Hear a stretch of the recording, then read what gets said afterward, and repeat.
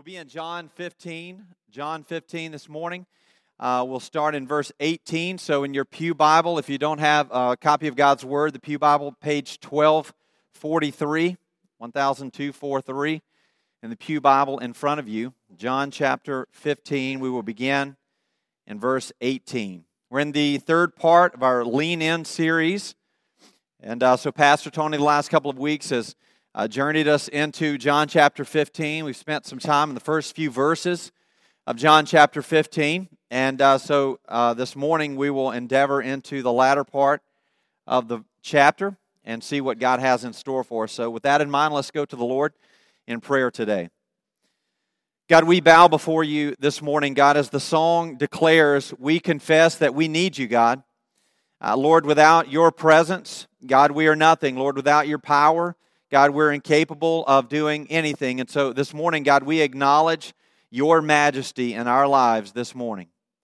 God, we declare the greatness of who you are. We declare, God, that in and of ourselves, we are not worthy of your presence. But God, because of your grace, you grant us the powerful and majestic presence of the Lord and Savior Jesus Christ and your Holy Spirit. God, this morning we pray that through that presence, that through the work of the Holy Spirit, that you will illuminate our hearts and our minds, that you would give us ears to hear, God, that you would give us eyes to see. God, we pray, just as for Vaughn and for Jason this morning in the baptism videos, Lord, that there would be a confrontation with you. God, that we would be confronted with the reality of who you are, God, and that, Lord, we would leave today different than the way that we came in. God, we pray you meet with us, Lord. Grant your presence here. In Jesus' name, amen. Amen. John chapter 15, we begin in verse 18. This is what the Bible says. If the world hates you, know that it has hated me before it hated you. If you were of the world would love you as its own. But because you are not of the world, but I chose you out of the world, therefore the world hates you. Remember the word that I said to you, a servant is not greater than his master. If they persecuted me, they will also persecute you. If they kept my word, they will also keep yours. But all of these things they will do to you on account of my name, because they do not know him who sent me. Verse 22 says, if I had not come and spoken to them, they would not have been guilty of sin, but now they have no excuse for their sin. Whoever hates me hates my Father also. If I had not done among them the works that no one else did, they would not be guilty of sin. But now they have seen and hated both me and my Father. But the word that is written in their law must be fulfilled. They hated me without a cause. But when the Helper comes, whom I will send to you from the Father, the Spirit of truth, who proceeds from the Father, he will bear witness about me. And you will also bear witness because you have been with me from the beginning.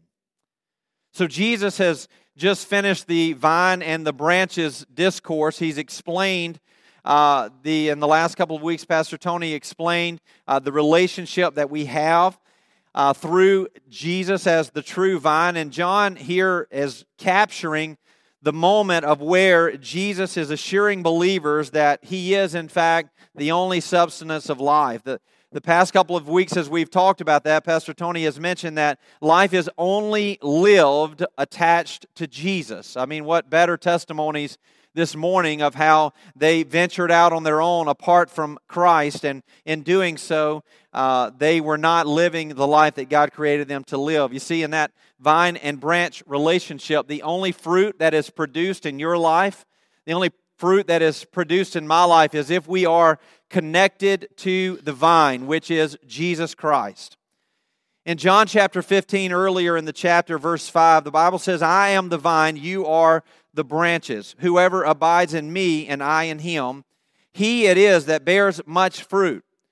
So it is a foregone conclusion that if you are attached to the vine, that if you are in Christ, if Christ Jesus is your Savior, that you will bear much fruit. He it is that bears much fruit. It is not, if or maybe or possibly. It says that you will. And then he says this, for apart from me, you can do nothing.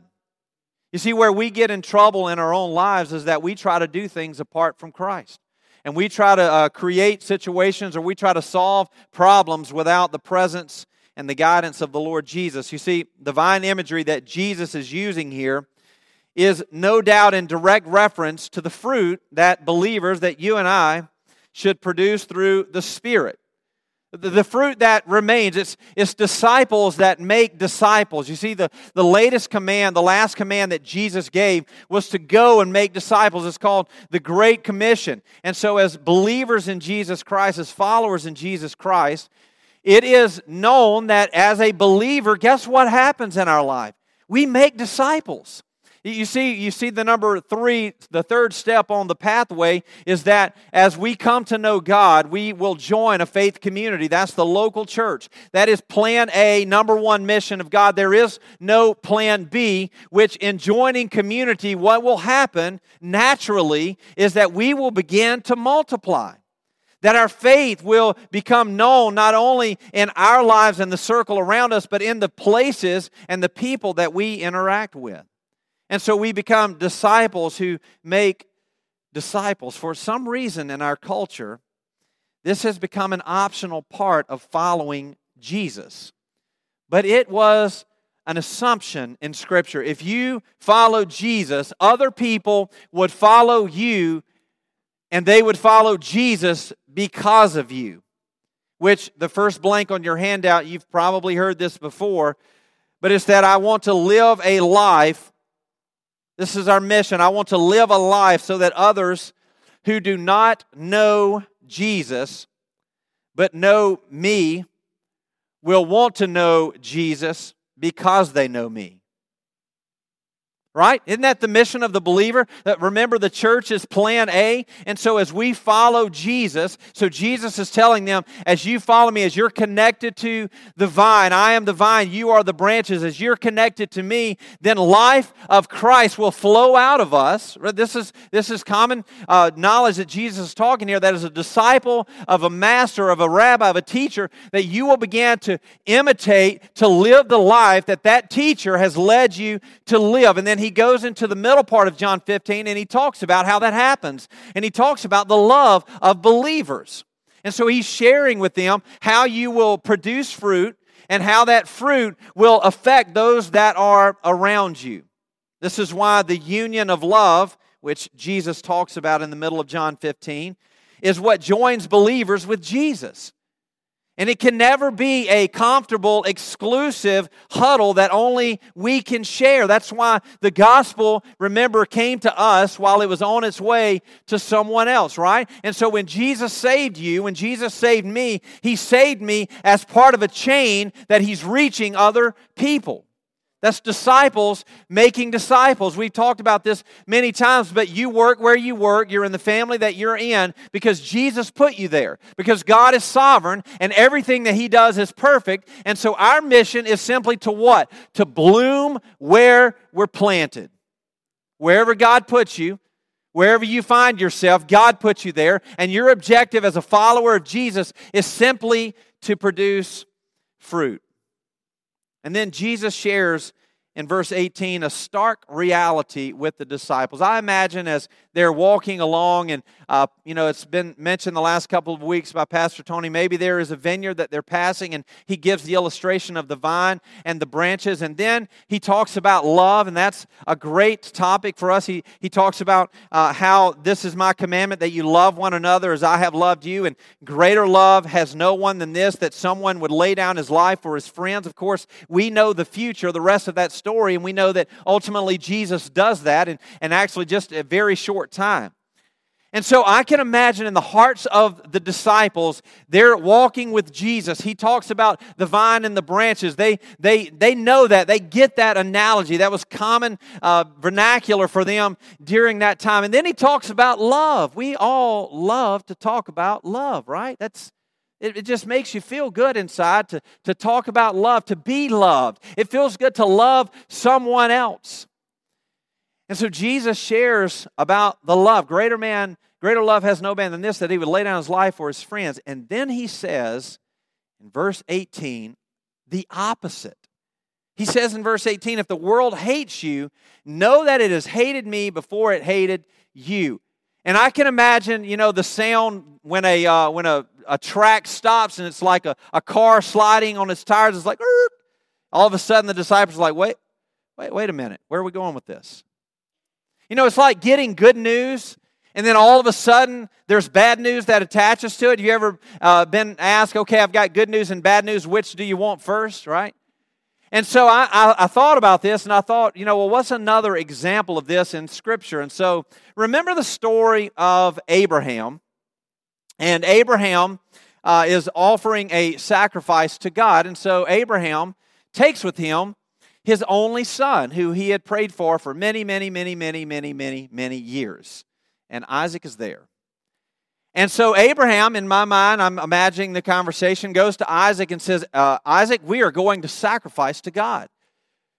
Yes, that sounds amazing, Dad. I want to go. I want to be a part of that.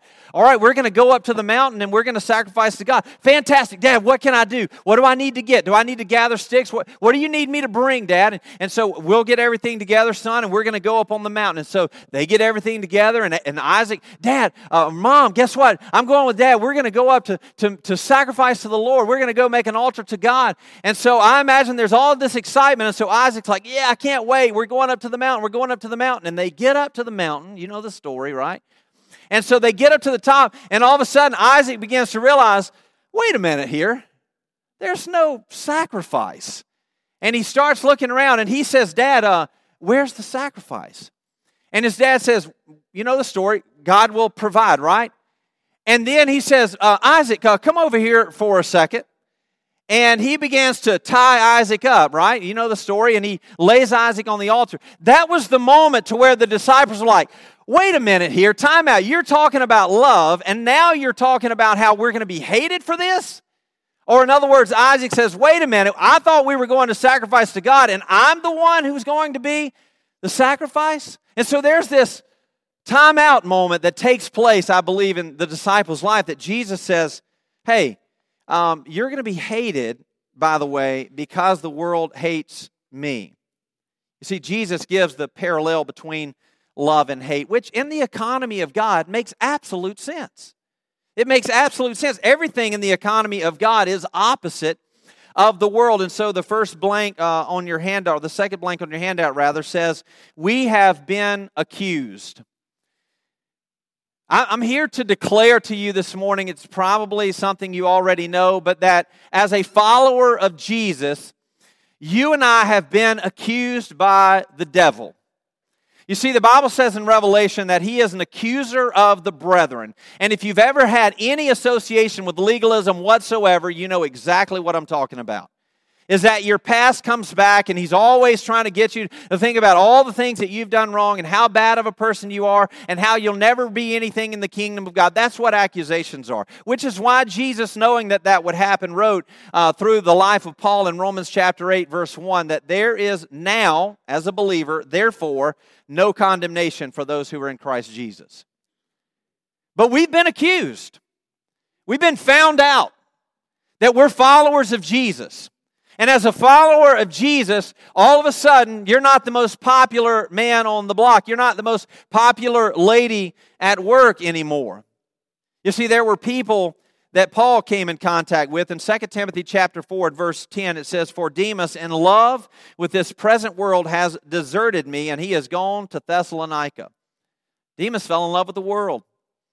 And he left following Jesus to follow the world. You see, there's a lot of people around us, a lot of people, maybe even in this room, that have a greater affection for the world than they do for Jesus. You see, people that follow Jesus, they're weird, right? They're different. They have standards. They have disciplines that they follow. We do things a certain way. We're not like the world. We don't just accept the status quo. And Jesus is saying here that there's a distinct difference between a follower of Jesus and someone who doesn't follow Jesus. You see, a person who loves the world is someone who lives for the world. Their affections, their desires is for the world. You see, worldliness is primarily an attitude that is motivated by wrong desires and the wrongful promotion of self. And so you ask yourself, well, am I living for the world? Well, what are your desires? Are your desires for the things of God or for the things of the world? Are you always interested in promoting yourself, or are you interested in promoting Jesus, that Jesus' majesty would be on display? Here's some questions maybe that you could ask yourself to answer that question. What are the victories in your life? When in D group, we have the question, what are your highs and what are your lows? What are your victories? What happened this week in your life that you're most proud of? Does it have something to do with God or not? What are the wins in your life? You say, if this happens, it's a win. If I accomplish this, if this takes place, what are the wins in your life? What are the things that motivate you? I sat this week and thought about these questions. What is it that is the desire of my heart? What is it that I want? What is it that is a good day? What makes a day a good day? What are we living for? What is the end result? You see, a lot of times I think when we think about worldliness versus godliness, a lot of people think that it's just, godliness is just living by a set of rules. But if you think about it, living by a set of rules is not what will keep you from worldliness. You see, think about this. Adding new laws or changing current ones don't make people instantly compliant. That's a big debate today, right? Is let's just change the rules and then everybody will be instantly compliant. Well, that's not how that works. I remember years ago I was in the insurance industry, and this was before auto insurance was mandatory. And they passed a law, and all of a sudden auto insurance became mandatory, which means everybody raced to the insurance agent and got insurance, right? Wrong. I was an insurance agent at the time. What happened was we instantly had millions of criminals in our state because they're not complying with the rules. So creating a new set of rules doesn't make people compliant. Here's what I say about that. You cannot police morality. You can't. And so if you're here this morning and if you think, well, if I just live by a new set of rules or a better set of rules, then worldliness will leave me, well, you're wrong. It's not going to happen. Me and many other people can tell you that living by legalism will never achieve godliness, and there's a whole book that talks about it called Romans. You see, there has to be a change of heart. How are you different? How am I different today? How do people know that we're followers of Jesus? Why have we been accused? Because we've had a change of heart. The next blank on your handout says a changed heart equals a changed life. I love that statement. A changed heart equals a changed life. The things that you and I used to do, we no longer do. You see, the question is, and Pastor Tony had no idea what I was going to say this morning, and yet he said this. He said, what captures your heart? Remember that at the baptism? And that's written down here as a question right now in our handout, is what is it that captures your heart?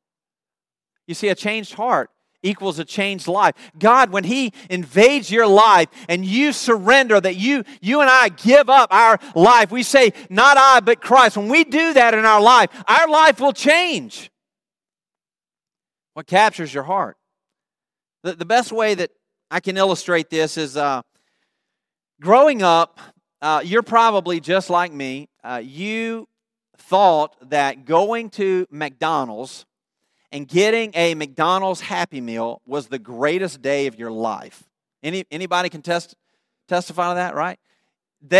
It was like, I don't know what they put in those things, but it's addictive, right? And so I wanted to go to McDonald's. And anytime, remember, I joked a few weeks ago that I grew up in a town that had one restaurant, which was Applebee's. And so it was either there or nothing. And so when you got to go to McDonald's, that was a big deal. And so we would go to McDonald's and we would go and I'd get the Happy Meal and you get all the toys. I just remember that being the greatest thing that could ever possibly happen in my life is when Mom or Dad said, today is a McDonald's day. And so I had this great love, this great affection for McDonald's. But fast forward a few years later, when I grew up, I realized that if you leave a McDonald's French fry in your car, that at any time in the future, you can still eat it and it's exactly the same. Right? You found fries from several years ago and they haven't changed. There, you can warm them up and boom, you're back to square one. And so I had this love for something that, I don't know if I should have loved it or not, but so on your handout, the things that you once loved, you know what? You don't really love those anymore. Right? So if McDonald's is a choice, well, I'll just eat at home. Right? The things that you once loved, well, you don't love anymore. Fast forward, I'm serving at a church in Jasper County. One of the men from the church came to me and said, Pastor, we're going to take you out to eat, you and your wife. I said, all right, where are we going? And he says, well, I know of this nice restaurant out in out in the country, and I want to take y'all there. So a man by the name of Hollis got us in his car. We started driving for hours. We drove a really long time. I thought he had actually taken me out to kill me because we drove for quite a while. And so we're driving. We finally get to this restaurant. We get out there, and it's out in the middle of nowhere. It's in Wayne County, and so we get out, we go in, sit down. It's like hard. It's an old house, and so we sit down, and they bring out the nicest steak that up until that point in my life I had ever had. I didn't know food could taste that good, right? It was amazing. And so I had this giant steak that was free, which made it even better, right? Because Hollis was paying. So I got this giant free steak that I was able to taste what real food that doesn't last forever tastes like. Now, here's the question. Do you think that after eating that I would choose McDonald's over the steak? You've been there before. This is our story. This is all of our story. And so what happened is that you began to love things that you didn't even know existed. Right? That's what happens with a changed heart that equals a changed life. Is that we began to love things, Jesus, a life of holiness, that prior to our confrontation with Jesus, we didn't even know existed. But when we come in contact with Jesus, He changed everything. And so because of that, the world says, wait a minute, that's not the norm. Jesus said, if you follow me, they're going to hate you because they hate me. You see, it's the same for all of us. When we are associated with Jesus, our lives will be radically different. So the question on your handout says this, it says, if I was accused of being a Christian, would there be enough evidence to convict me? If I was accused of being a Christian, would there be enough evidence to convict me? There may come a day when that will be a real question. I remember growing up, that was a question that was always circulated. If I was accused of being a Christian, would there be enough evidence? Is there evidence that I've been changed? Is there a before and after? You see, Jesus uses the word hate 7 times in the next 8 verses. Because the world is marked by hate. Unfortunately, you turn on the news and it's any channel and any news anchor and it's full of it. You see, the mark of the church is love. Jesus just showed them in the middle of John 15. And so I thought about this scenario, and it's a question that I think always kind of run into when we go through this. Is how could a world hate the very one who came to redeem them? How's that possible? You see, Jesus said in Luke 19:10 that the Son of Man came to seek and to save the lost. He was on a mission. Job well done. Mission accomplished. As He said on the cross, it is finished. He came to seek and save those who were lost, those who were separated from God, those that were incapable, which is everyone, of reaching God.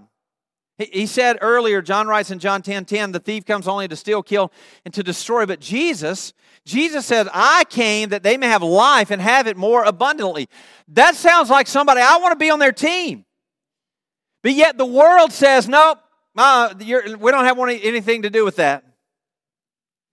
How could a world hate the very one that they came to redeem them? Well, as I thought about that, I thought about, well, why does the world hate Jesus? Well, I want to give you a couple things. It's not on your handout. I just want you to listen.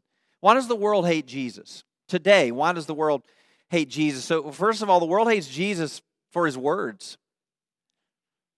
They hate Jesus for His words. You see, Jesus wasn't mean. He wasn't selfish. He wasn't arrogant. He wasn't hypocritical. I'm not saying because He said things that He shouldn't say. I'm saying they hated Jesus because when the realization of what Jesus said and the realization of who they were two totally different things. And they couldn't come to the reality. And many people in our world today cannot come to the reality of that truth.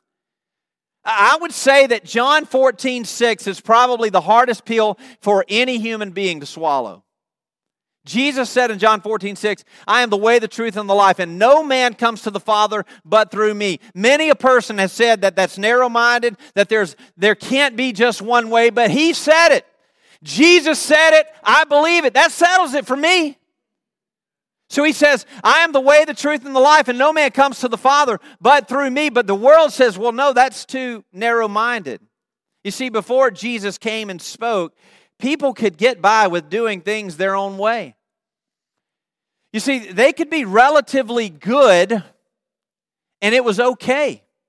I mean, think about it. Before you realized what sin was, before you had a confrontation with your own sin in your life and the fact that you had to be born again, Nicodemus says, we perceive that you're a great prophet. And Jesus said, you, Nicodemus, not we, but you, Nicodemus, need to be born again. Jesus spoke directly to the heart of man. And that's exactly what Jesus does in your life and in my life, is that we come to the reality that what?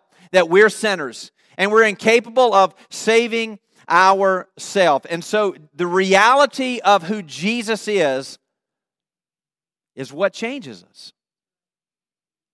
And so before Jesus, they said, well, hey, we can do things our own way. The intertestamental period, the 400 years between Malachi and Matthew, they developed their own set of rules, which was the Pharisaic rules, and they began to abide by their own goodness, right? Jesus had many conversations about that. And so on your handout, if your comparison for goodness is someone else and it's not Jesus, well, then your heart has yet to be captivated by who Jesus really is. You see, if your standard is a person, well, then you've not been captivated by the reality of Jesus. Because if your measurement is, well, I'm doing better than Pastor Matt, or I'm doing better than someone else, your neighbor or your friend or someone who doesn't go to church, if that's your measure of goodness, well, then you've not really been captivated by Jesus. You see, after Jesus came, they were revealed for what they were, which is sinners. And they hated the exposure. I wanted to spend a lot of time right here. They hated the exposure, the reality of being exposed. Have you ever been found out? Right? That's what happened in Vaughn's life. Right? He said, I didn't want to be a fake, and so for the sake of hypocrisy, I chose not to participate. Because we have a fear of being exposed. Which is the beautiful thing about the gospel, is that you're fully known and yet fully loved. You see, the Pharisees hated the exposure. Today's the same thing. I mean, think about it.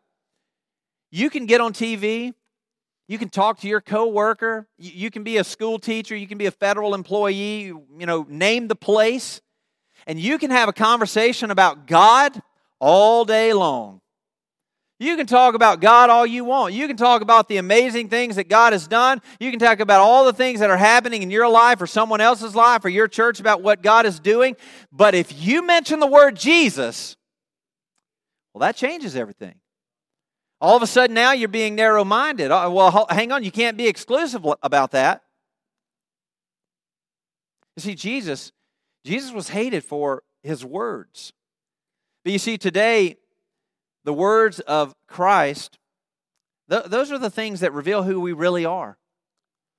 And we don't like it. Jesus was hated for His words. He was not only hated for His words, He was also hated for His works.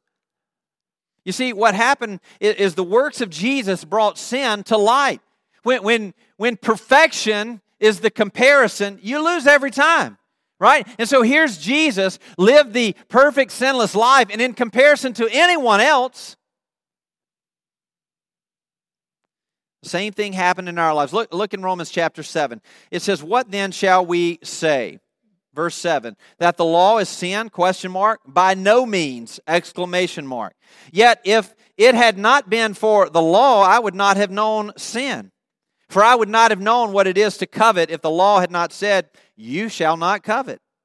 But sin, seizing an opportunity through the commandment, produced in me all kinds of covetousness.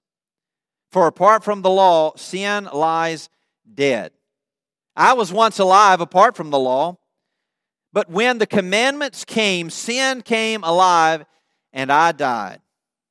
The very commandment that promised life proved to be death to me. For sin, seizing an opportunity through the commandment, deceived me, and through it killed me. Because why? The wages of sin is what? Is death. So the law is holy, and the commandment is holy, and righteous and good." Romans 7, 7 through 12. You see, they hated Jesus because He was doing the works of God, and this revealed their spiritual inabilities. It's the same for you and me. Apart from Jesus, remember John 15:5, we can do nothing. You see, they thought they were doing pretty good. People that are not involved in following Jesus think that they're doing pretty good. As I mentioned, the Pharisees had set up all of these rules and regulations, and now all of a sudden Jesus shows up and He says, "You've heard it said before, but I say unto you." No longer are they the big kids on the block, right? And so the works of Jesus became a sticking point for them. Now they had been exposed. You see, the funny thing about exposure is that the closer that you get to something that's being exposed, maybe a light is shown on something in the darkness, whatever imagery you may have in your mind, but the closer that you get to it, the more visible that it becomes. You see, hearing about God, being at a distance, was good enough for them. It's good enough for those that are not following Jesus, just simply to hear. But when Jesus came and He showed them God, remember John chapter 1, verse 1, we started there. In the beginning was the Word, and the Word was with God, and the Word was God. You see, when Jesus came and He showed them God, well, it was too close for comfort. I think today many people are afraid to come to Christ. Many people reject Christ because they reject themselves. And the reality of being exposed is too much to handle. You know, the song says, "If they know my heart, they'll know too much." I think a lot of people struggle with that. In Acts chapter 17, verse 30, Paul writes, Luke writes here, "The times of ignorance God overlooked, but now He commands all people everywhere to repent." The work of Jesus was that in following John the Baptist's proclamation was to repent, to turn from your sins. You see, we don't like that word. Because what that means is that we've been confronted with the reality that we failed, that we're incapable of meeting the standard in which God has set, in which Jesus is only capable of meeting. You see, the first step in becoming different from the world is to acknowledge that you're just like the world. Right? And that the world is in you, but that God wants to come and invade that space and to change that and to renovate the inside of us. He makes all things new. The Bible says that all things pass away, 2 Corinthians 5:17, and all things become new. That's what it means to be captivated by Jesus, is that everything about you, every fiber of your being becomes focused on who Jesus is. And the majesty of Jesus Christ is on display in your life. Just where we started, people that know you but that do not know Jesus, will want to know Jesus because they know you. Can we say that? That's what happens when we repent. Jesus came to serve notice to evil. You see, in 1 John 3:8, whoever makes a practice of sinning is of the devil. For the devil has been sinning from the beginning. The reason the Son of God appeared, the works of Jesus, was to destroy the works of the devil. And so Jesus is putting the world on notice that it's not Jesus that's on trial. Listen, don't be mistaken. You can turn on CNN or Fox News, or you pick the station. For a second, don't you believe that we're having to prove the validity of who Jesus is? He doesn't need me to stand in the gap to prove who He is. He alone can do what He needs to do to be known. Look at creation. Look around. He doesn't need me to do that, but because of love and grace, He allows me to be a part of the redemption of humanity. But make no mistake about it, I don't have to defend Him.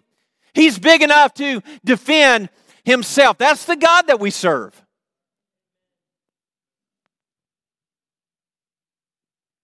You see, the world is on trial right now. And there will come a day that we'll stand before God as humanity. And individually, every single one of us will give an account for what we've done. Jesus said, you're either for me or you're against me. You see, the world hates the believer today. The reason we've been accused is because the world hates Jesus. Number two, we've been accused. Why have we been accused? Well, it's because we've been enlisted. We've been enlisted. In verse 16 and again in verse 19, Jesus said what? He says, I chose you. I chose you. If you're here this morning and you're far from God, or you're here this morning and you're walking with God, that ought to make music sing in your heart. I chose you, Jesus said. Jesus reminded them that contrary to the common practice of disciples picking a teacher, that Jesus had chosen the students. Chose means to pick out for myself. It means selected. It means brought out of. You and I have been chosen. We've been enlisted in the greatest mission ever known to mankind. So let me ask you this morning, is that the reason that you follow Jesus?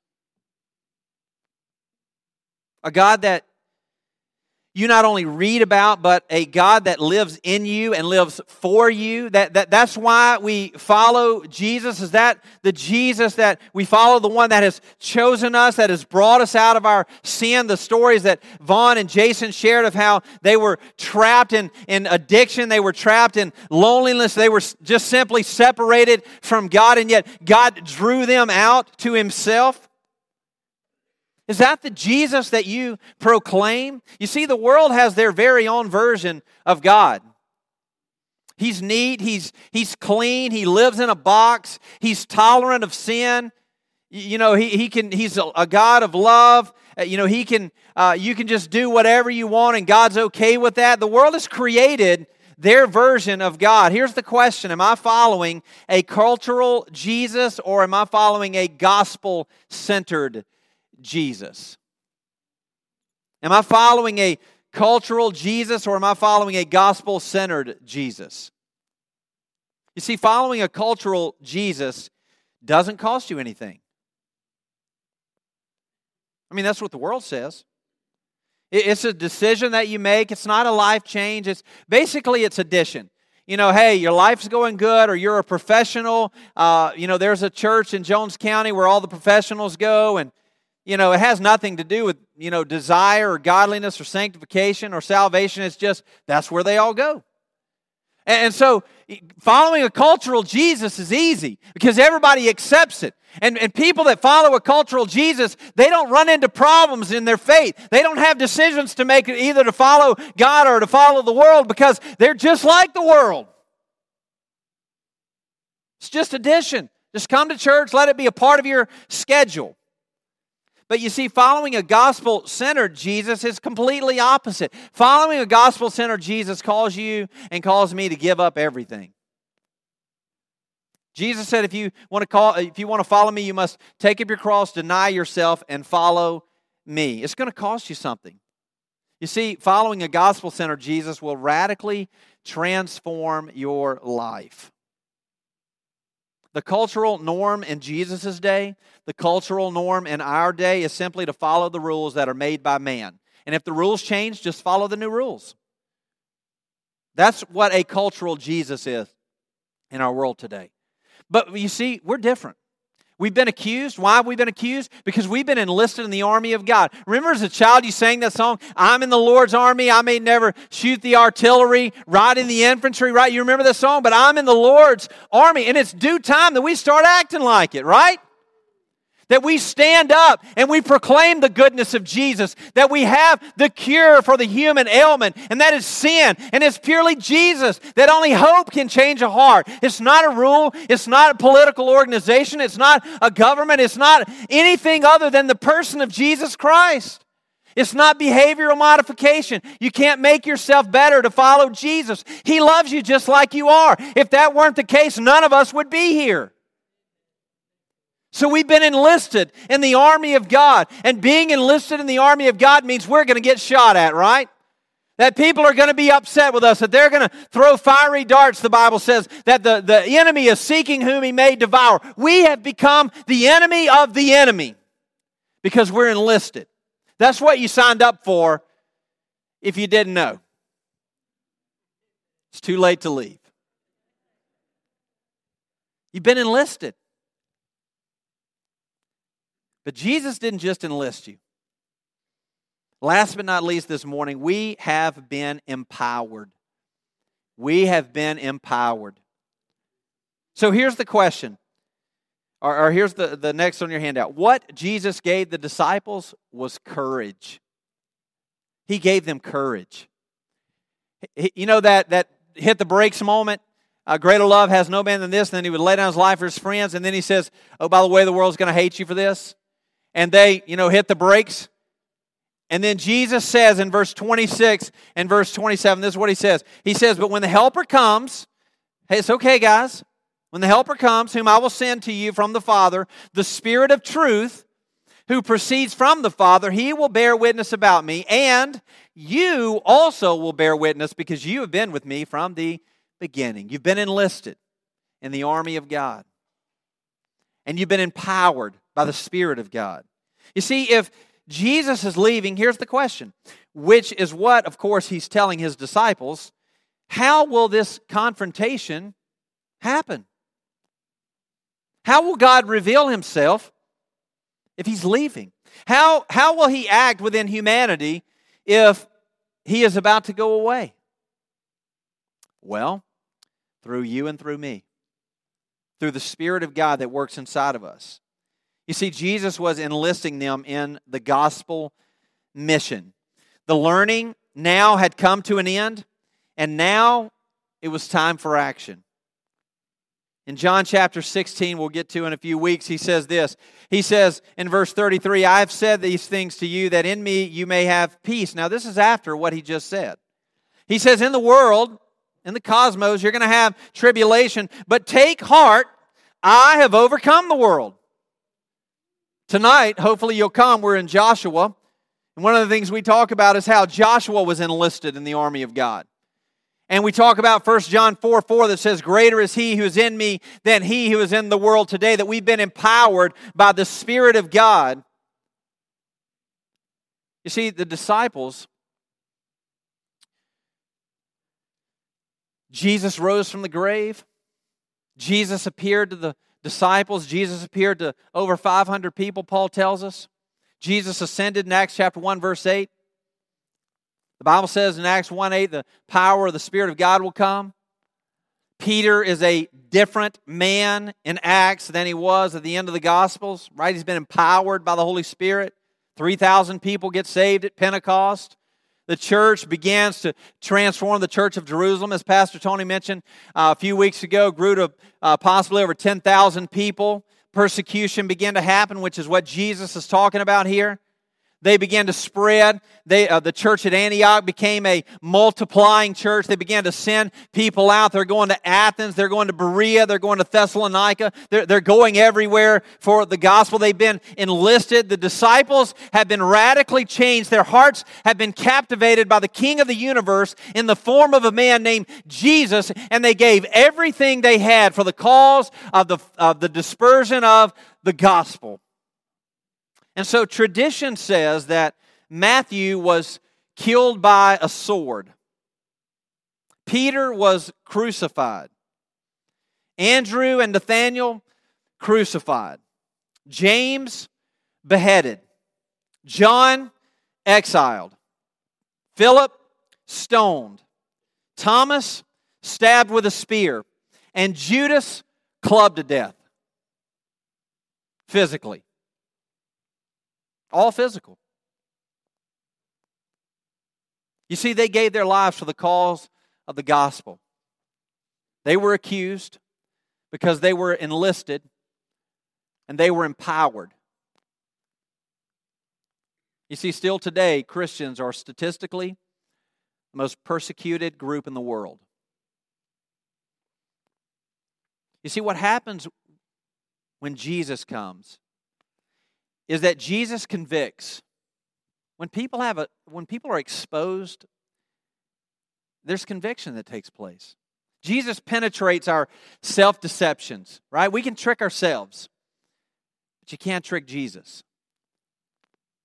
He penetrates our defensive ploys and our excuses. He confronts us. He exposes us. He cross-examines us, and ultimately, without Jesus, we are prosecuted. You see, everywhere the kingdom advances, there is a violent engagement against a dark kingdom.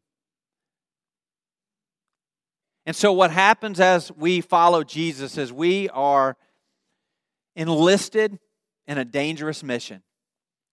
That we've been called. That we have been set apart.